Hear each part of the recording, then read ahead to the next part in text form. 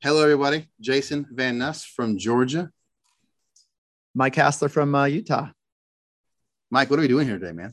Honestly, I'm excited for the opportunity that we have to kind of come together and just talk about the trials that we've had throughout work-based learning as we've gotten into it, but then also be able to offer solutions for how we're able to overcome those trials. And the hope is, as we're talking to businesses and to other work-based learning professionals, that we can at least provide some sort of insight that can help them unlock, maybe a barrier that they've had and get over it. And that's the goal today. What do you think? Yeah. I think we have a unique qualification. People have reached out to us from across the country and asked us to handle these different topics for them, whether it's professionals in industry or other coordinators across the states or country. And so again, the idea of communicating these things in a public forum, what that had been taking place behind closed doors and private. We need to get out of that practice as professionals, is quit having these private siloed conversations, and let's share our stuff publicly for anybody who wants to use it, consume it, and implement it. I'm pumped about today's topic. I'm excited about it. It's a particular passion of mine. It's how I've been able to have at least the modicum of success I have at my school, in my program. Those are my thoughts on the topic. And the unique perspective I think that we both bring is you're actually an educator. You have a teacher's license, and I don't. I do. Did you even know that about me? And so I would talk. The Mike Hassler rule, right? Isn't that what you told me? So when they brought me in, they asked me to kind of build a program that can really help students attach to their careers and to their pathways. And so I had to come in and learn education. I had to learn this. I had never thought about this. That's interesting. So I never thought about this. Like, work-based learning is a public-private partnership. I never thought about our 2152 project actually being a little sample of what work-based learning is, in that you're the private sector for-profit company background. I'm the public sector, pedagogy, trained, curriculum implementation, all through and through educator. So that's pretty cool, man. I didn't know that. That's something that, even as content professionals, we're always learning new things. So the 2152 project is a microcosm of work-based learning, which is the topic and platform we're going to be educating on. Absolutely. And so the topic that the wheel chose for us, I can't lie to you, I was excited for a few of the other topics, but then when it landed on this one, you jumped for joy. Yeah, this is my passion. This is one of my passions for sure. So the topic is work-based learning as a competitive advantage. If you're watching this and you are a work-based learning coordinator or in workforce development in the secondary level, how do you leverage the value of this to an employer? How do you share that this is a competitive advantage, work-based learning, to that employer? And if you're an employer, this episode is going to show you why it's a competitive advantage, why it's something that you should implement before your competitors to establish that talent pipeline. So this is how I've, again, built my program to establish whatever success I've been able to have has been built on this premise. When we started, we only had 10 companies that would raise their hand and say, I'd love to partner with the school district and collect talent for my company. Yeah. And, my boss felt like Dave Gardner, he felt like the work-based learning program was kind of on life support at the time. And so the one area that he wanted to focus on in the beginning was jobs and also, and internships. And what's funny is, even though those go together, that was actually causing the problem. And so there's a few things I just want to point out. And then I'm actually going to get into a couple of questions with you, if that's okay. Sure. But as I met with about 115 employers trying to figure out what we're going to do to fix this, right? Like getting their insights on what would it take for them to line up and work with our school district. It really came down to the selections process was broken.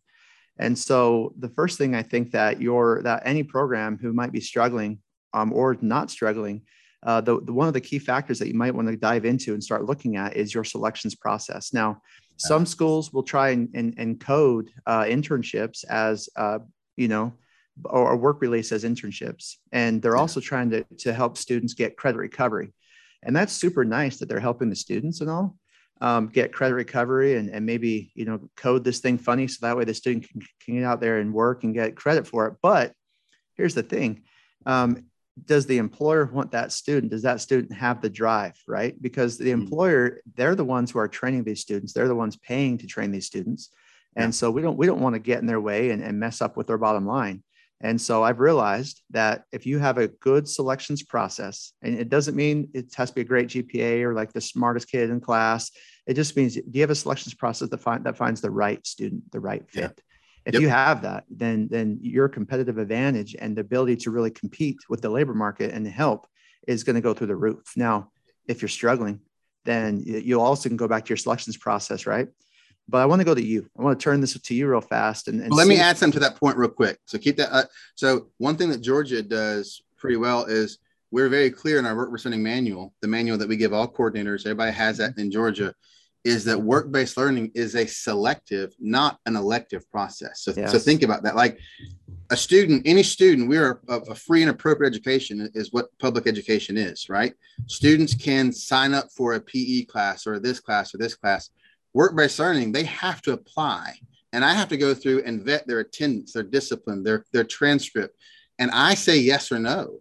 And so so that could be the first thing is you're not going to have much of a competitive advantage to offer employers if you're just taking everybody, because you've got to have that certain level of vetting to come in. So, you're giving that employer the top tier talent. And now if you can do that one of two ways. When they apply to come into your program, because I don't advocate denying kids the opportunity for any reason.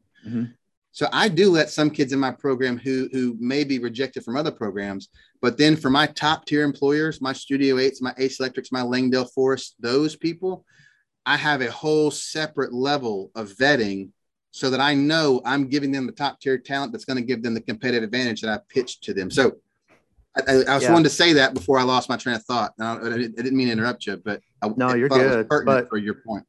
And this is where it all changed for me. And this is how we're able to grow our program to the extent that we have. But I remember talking to my wife and just basically saying to her, I wonder what would happen if instead of us trying to push something down the employer's throats, what if we just listened to the employers and gave them what they want? And my wife's like, sounds like it would make sense. And we went out there and applied it. And everyone's like, what did you do? And at the end of the day, we just listened to the employers and gave them what they wanted. But let's go back to you. When you came into work-based learning from graphics as a teacher, right? You probably had an idea of what work-based learning was, but today's topic is selling it as a competitive advantage. Do you remember the first time that you maybe met with an employer and it just fell flat? And how did you overcome that? Well, the first time it fell, it's a unique situation. The first time I met with an employer, it actually didn't fall flat. And it speaks to what you just said. People need to understand, employers in the industry need to understand, like you have to have a vision for what you're doing. You can't be reactive. You got to be proactive. And partnering with a talent at the secondary level through work-based learning, whether it's in Georgia or it's in Utah, it takes a certain level of being a visionary, because a lot of people aren't doing that, and you and I are here ringing the bell, screaming at the top of our voices, look at our kids. They have the talent, but a lot of industry hasn't bought into that yet. So kind of what this is meant to do. But I have met with a lot of people. And so it wasn't the first meeting, but the first time I met with someone, I do specifically mention, and I don't want to mention that company's name, but a lot of companies had that perspective of, hey, I need help. I need talent. I need access to talent. Oh, by the way, they've got to be 18 years old. And my first response was, no, they don't. What you've done is you've conflated two issues. You've conflated law and legal acceptance with best practice. And I would even go as far as to say it's no longer best practice, because what you're doing is when you say we have to have an 18-year-old, and I understand the mentality comes from the Fair Labor Standard Act and the hazardous occupations that are defined therein. But OSHA doesn't care about students being 18. They care about safety, and your workers' comp doesn't really care about students being 18. They care about your mod rate. And you put an apprentice or an intern with someone who is licensed and credentialed. So I began having that process and that conversation with them, and they began to kind of see the lights come on. Some of them just flat out say, no, they've got to be 18. And again, the response is, that's not true. That is a corporate practice that's happened for a while, but it's not law. It's not legal. But what those companies are doing is they are beginning to, they are from the onset, they are dismissing a whole segment of our labor market. And that's a bad practice, especially when it's not forced by law. Now, if the law says you can't work with these kids, then fine. But the law doesn't say that. A lot of HR professionals just assume that's the case. And I have those conversations from time to time to time. And like, oh, wait, let me look into that. And they get back to me. Oh my gosh, you were right. Mm-hmm. I can't, even in a manufacturing environment, I've got kids working in commercial and electrical construction who are under 18.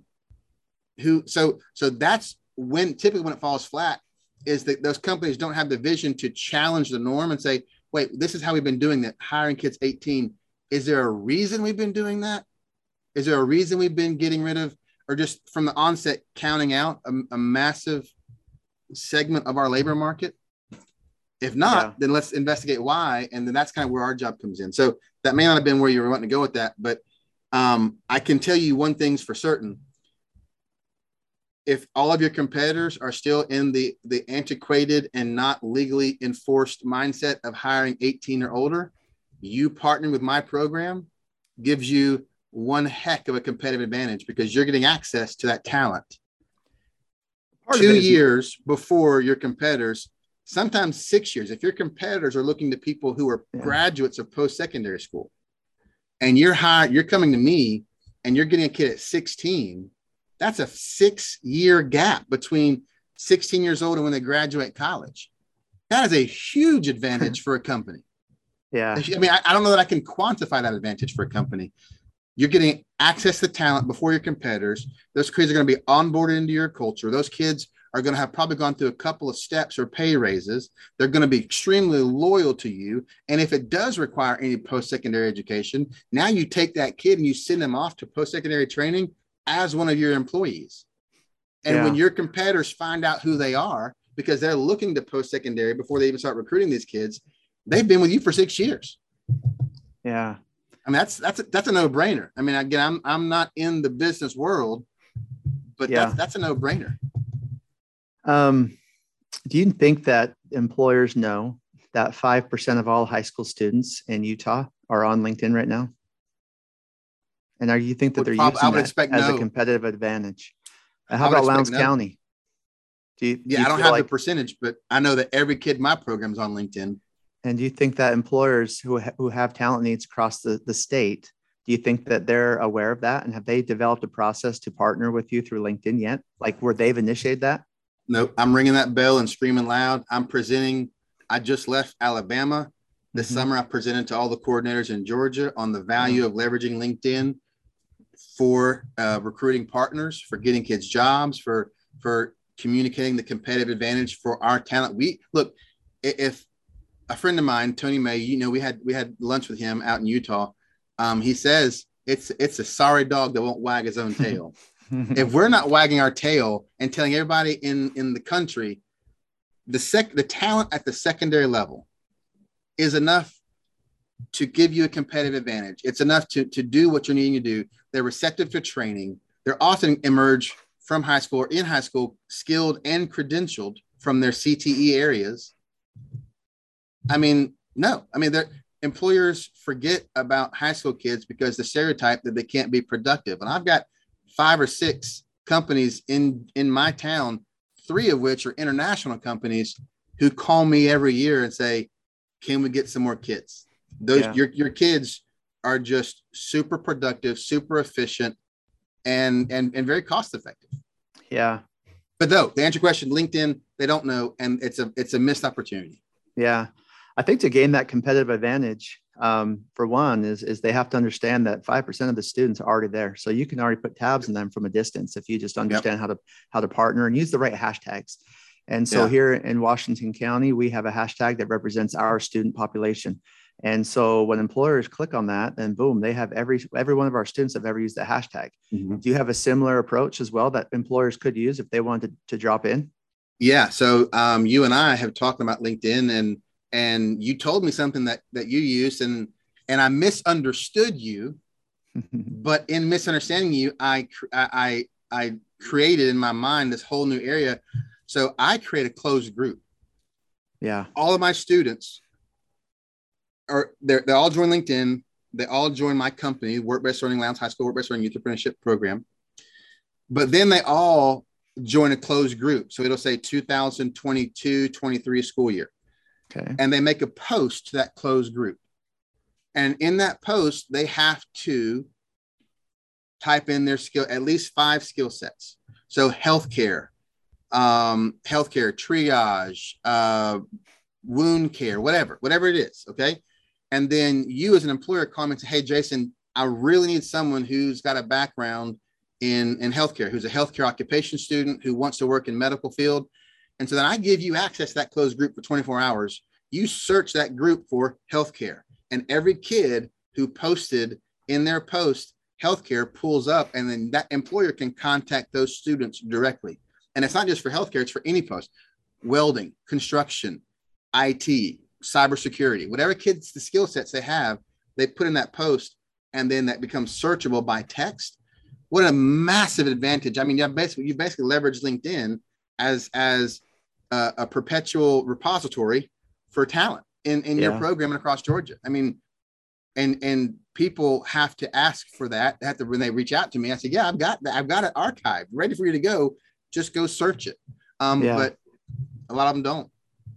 I think we offer a training if anyone's interested, and maybe they can let us know in the comments, but we could put together a training on how to build that recruitment process through LinkedIn. I just did it for all of Alabama, CTE or CTE in Alabama. We did the same thing too. We did a full kickoff event. We brought employers in. It was a blast. And it's been a useful tool if done right. But one of my favorite bosses I've ever had, she's the one that really helped me hit my stride. Her name is Allison. And Allison, she taught me one thing. She says, people like to do business with those that they get along with, right? Something along those lines. And I just remember just thinking about that quite a bit. I'm like, okay. Well, that has opened up my whole world when Allison taught me that, because I've learned that there are companies that we've been trying to get into at times to give them a competitive advantage, but they don't want us. And it's because of a stigma. It's high school students, and you've already touched on that. But then I realized something. Who cares, right? Because if they don't want to do business with us, then we don't want to do business with them. Yep. At the end of the day, at least where we live, there are so many companies who have a need and who have a really good reputation.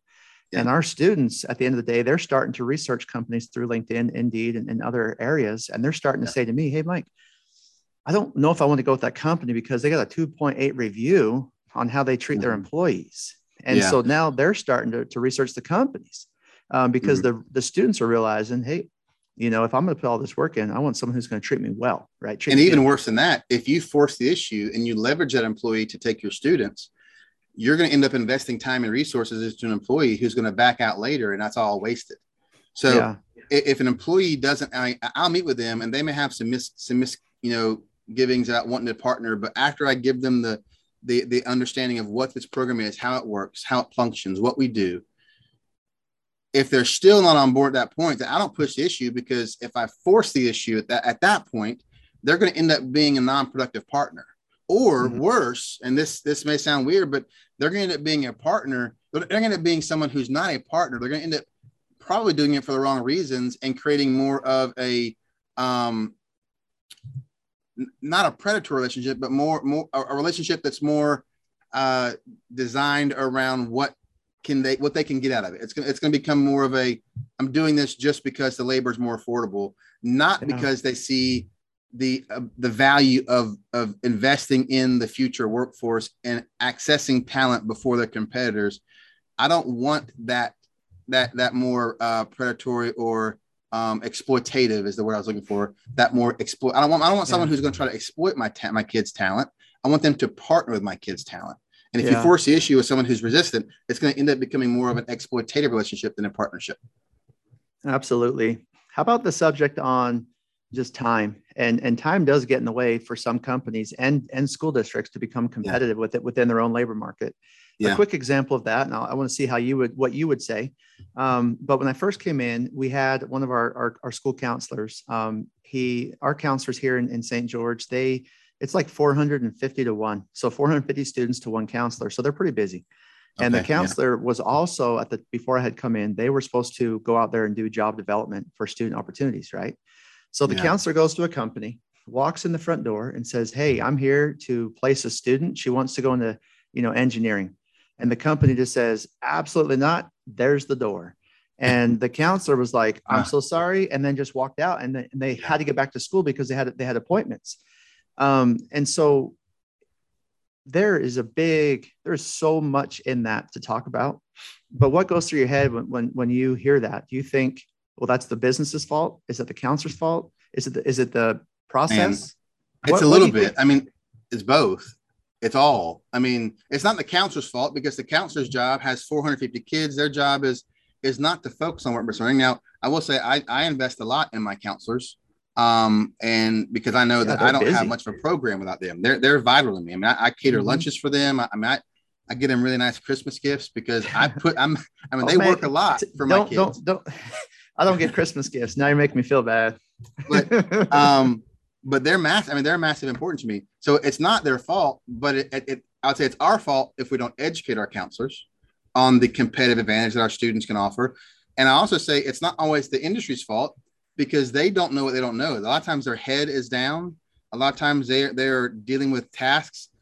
But I'm saying is there comes a point in time where employers are going to have to, I won't say desperate, but they get to the point where they don't have any other options. Does that make sense? Mm-hmm. And that's where some of my most productive employees and partnerships came from. And so I created a video for the Georgia Department of Education for all Georgia work-based learning coordinators about how you talk to employers about employing students who are under 18. And it wasn't me talking. I actually got my industry partners to do that. So you can hear from me all day long. It doesn't really matter.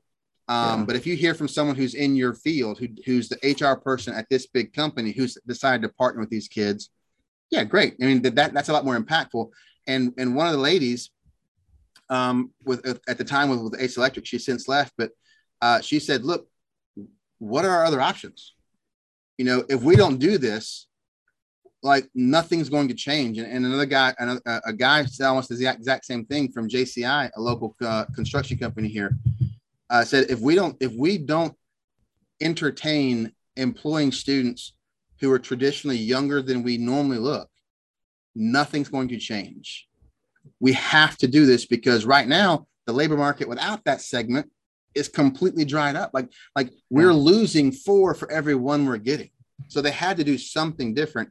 And that's what's given us proof of concept, Mike. That's given us the proof of concept to say, look, these kids can be productive in your work environment. These kids can do what you need them to do. And it's not going to bump up your workers' comp rate. It's not going to get you kicked off the job site because of OSHA regulations. That's not what it is. Kids 16 or older can do a lot of these things. So I got to defend industry, as we say it here in Utah, or at least I do. Industry, as we say it in Georgia. Industry. Yeah. Industry. Here's the thing. They need to fill jobs in real time. And so you have to understand this. And if an employer comes to me in, let's say, October and says, hey, Mike, I need someone right now. And we're like, well, we already filled all of our spots for this semester, so we really can't help you till January. Yeah. Well, that's when we get our next batch. So at that point in time, the employers really don't have a choice.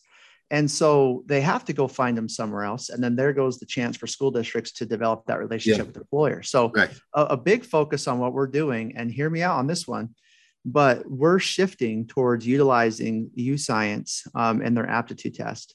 Because 100%. When you pull in the U-Science aptitude test, if that's something that you can get all of your high schools to participate in, you've got the ability to do quite a few things. I mean, you can match up interests, you can match up aptitudes, you can match up overalls, and you can recruit students by their first, second, and third choices of full-time year round, and then start doing connections in real time. Is that something that Lowndes County has looked into? Yeah. Well, I mean, again, for the first time ever, I'm requiring every student to have a U-Science portfolio.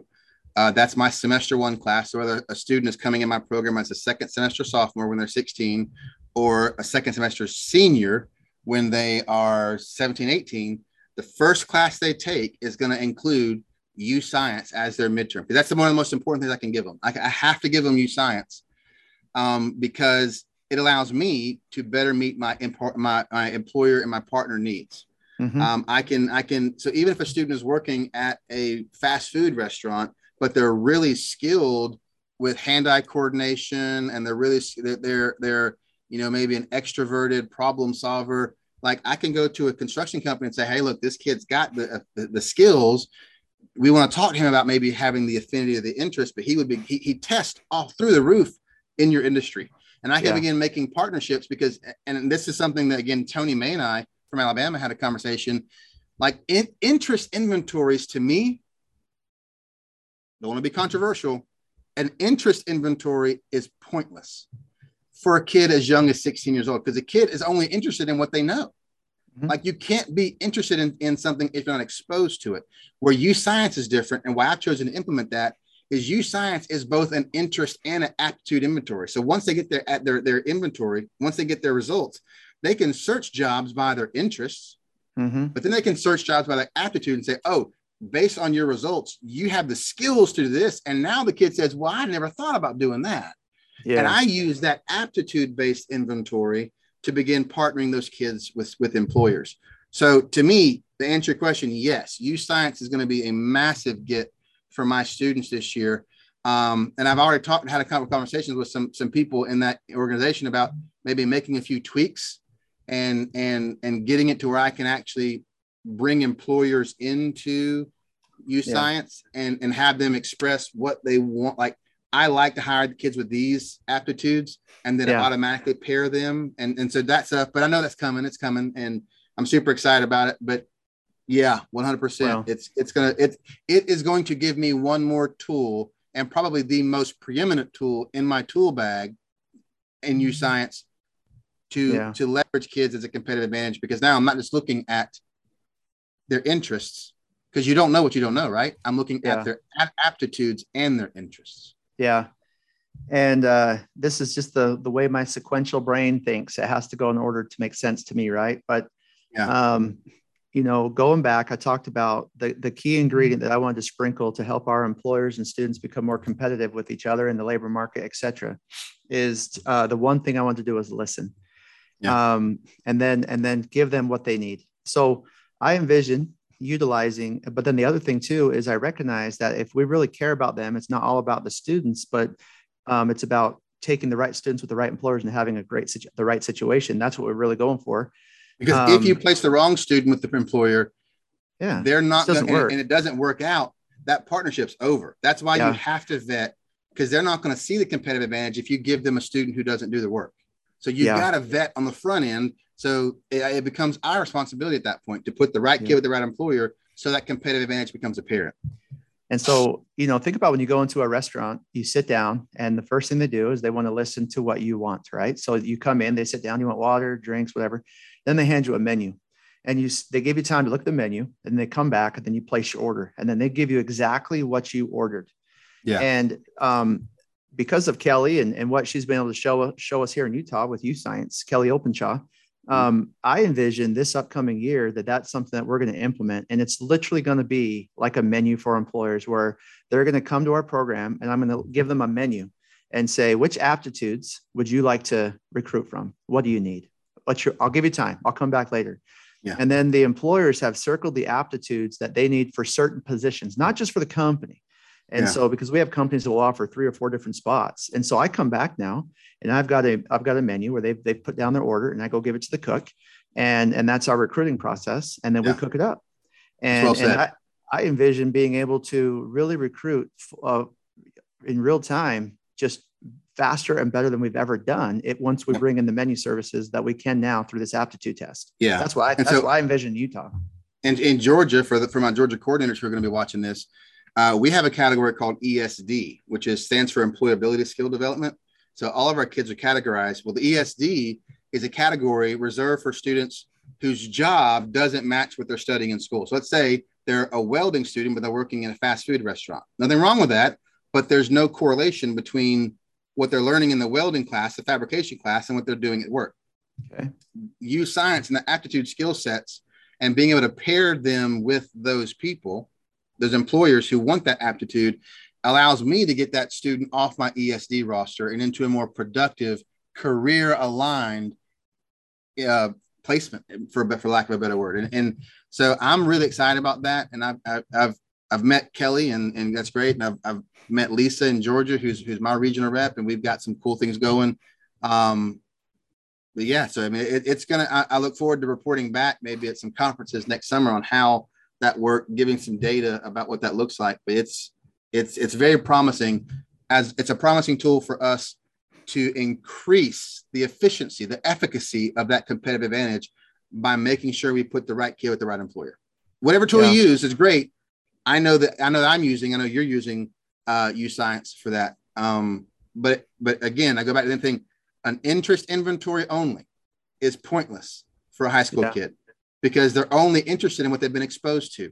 Then aptitude-based inventory aptitude inventory with interest, it actually exposes them to things they're not already familiar with. And that's where the power comes in. I can pull a kid who thought he wanted to be a surgeon and can now go into IT or cybersecurity because the attention to detail, the hand-eye coordination, the all that stuff is the same. It's just not going to be as whatever. I mean, so yeah, it's phenomenal. Yeah. So I think we got to wrap up here, but if we could just summarize just kind of what we've learned today and talked about. One is just the first thing important to have that work-based learning as a competitive advantage for both the schools and the employers is, in my book, you got to listen to the employers first. Second, you have to figure out how to create time, because if your school counselors don't have time to get out there, or whoever it is that's in charge, then the districts need to evaluate how they're going to provide more time from the district side, from the employer. And in Georgia, that's the coordinator's job. Our job is to get off campus, go recruit, go do that. But yeah, you're right. You got it. So someone told me one time, and I'm not saying that it's love-based, but they asked me how I spell time. And I was offended. I was like, I'm a PhD candidate. I know how to spell time. And they said, really, how? And I told them, I said, no, you spell time LOVE. Yeah. And it's like, you can tell you love something by the amount of time you put into it. And that's kind of how I treat my business partners and my students is, you can look at how I spend my time. The majority of my time is spent off campus, investing in my employers, on campus, investing in my students. That's what my job is. So I would agree 100%. Like, you've got to find a way to create that time to grow those partnerships, to grow those investments. Yeah. And then, of course, highly encouraging employers right now to understand what hashtags are the districts using in your area. Yeah. If you're a school district, what hashtags can you combine? So then you can start to really help employers recruit, qualified candidates in real time using LinkedIn or other platforms. And then of course the precision, or not the UScience, the aptitude test, right? Using that to be a little bit more targeted with our recruiting in real time, and not just flock shooting, saying, and that's what interest surveys do. It says, you want graphic design? Well, let me go throw you into graphics. But an aptitude test combines with interest, and it creates a whole different picture. And I think it's important for us to say this to the people who are watching. You and I are employed by our school districts. Mm-hmm. We are not. There are no affinity links. There are no we're not employed or paid by LinkedIn. We're not employed or paid by UScience. So again, keep in mind that the purpose for this podcast, if you will, is you and I are having these private conversations with people all across our states, all across the country, and they're saying, "Hey, Jason, what sources do you use to make your program productive?" So at that point in time, I can absolutely leverage my experience with LinkedIn and UScience because it's helped my program become productive. I'm not selling any of those things to you. I'm just telling you, I've used those things to make my program productive, and they're going to continue to make my program more productive. But I don't want people to think that we're here being a shill for other for-profit companies. I'm not. I'm just sharing with people, this is what's made me productive. This is what's brought people to my doorstep to say, how are you doing what you're doing? I'm doing it through these companies. I'm doing it by pitching competitive advantage. I'm doing it by recruiting people based on that message. So, I think that's important for people to understand is you and I are just average guys who've had success in our industry, and we're telling the story of how we've done it, and we're doing it open source.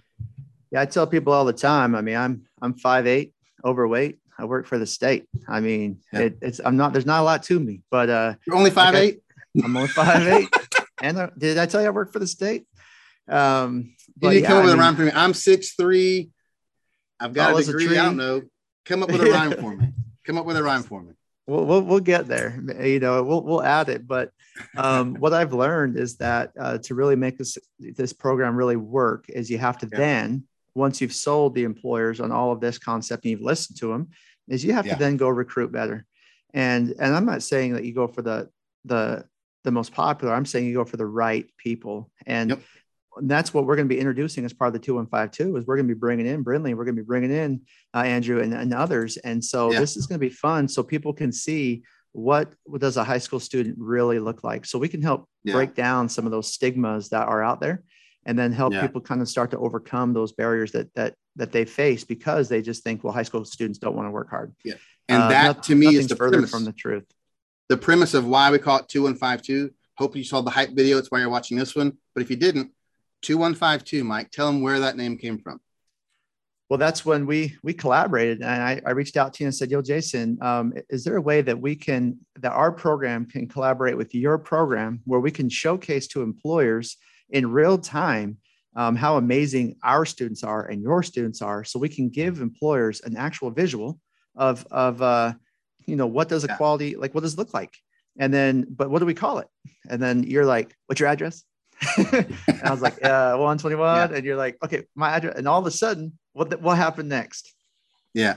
So I put my address and your address, or the address for our offices, in Google Maps. Again, not paid by Google. And it said we were 2,152 miles apart. And I think that's what we want to say is if you and I from different regions that far apart are experiencing the same issues with employers, with industry, with students, with training students, with employability skills, with all these things, we said, man, why can't we begin to tell this story and say, look, we can partner. There's no geographical reason we can't partner together through technology, share the story of successes our programs have had, and put forward, again, that proof of concept that our students can work together from that far apart. And that the work-based learning, 2,152 miles apart, is still the best solution to solve the labor market and the labor issues, especially in those critical labor shortage areas, regardless if you're in South Georgia or South Utah. Yeah. So, well, I appreciate if anyone's been able to last this entire time. I mean, this has been interesting to me. I've loved it. But I've enjoyed it. What's that? Oh, yeah. So I have enjoyed it. I got nothing left for me to say, but I'm excited for the future, and I'm excited to be able to help out. And we also look forward to bringing in content experts as well to kind of help out with this moving forward. It's going to be exciting. Yeah. So just real quick in summary, if you're a coordinator professional, find out how to leverage the idea of competitive advantage to your employers, get them on board to hire your students. If you are an industry professional or an employer or both, probably both, really begin to challenge yourself, challenge your normal operating protocols, and find out, why are we ignoring this whole segment of the labor market in critical labor shortage areas? You're just getting rid of them. You're jettisoning them from the very beginning without even considering, ask yourself, is this just a normal practice? And have we conflated normal practice with law? And if you have, then get rid of that idea and go to your local coordinator and say, I want a talent pipeline, because that's how I gain a competitive advantage. And that's how I begin getting access to talent. So that in summary is my pitch. Mike, I'll let you take it away. Thanks for your time today, man. That's all I've got. I appreciate your time too. And that's it, man. Let's wrap this bad boy up. And I can't wait for the next topic. And obviously feel free to reach out to us individually, connect with us on LinkedIn, ask questions. We're here to help. And like Jason says, we're not getting paid a commission. We just realized that there's a need, and we just want to be able to support it any way that we can. So thank you. Yes, sir. Yes, sir. Y'all have a good day. Thanks, Mike. We'll talk soon.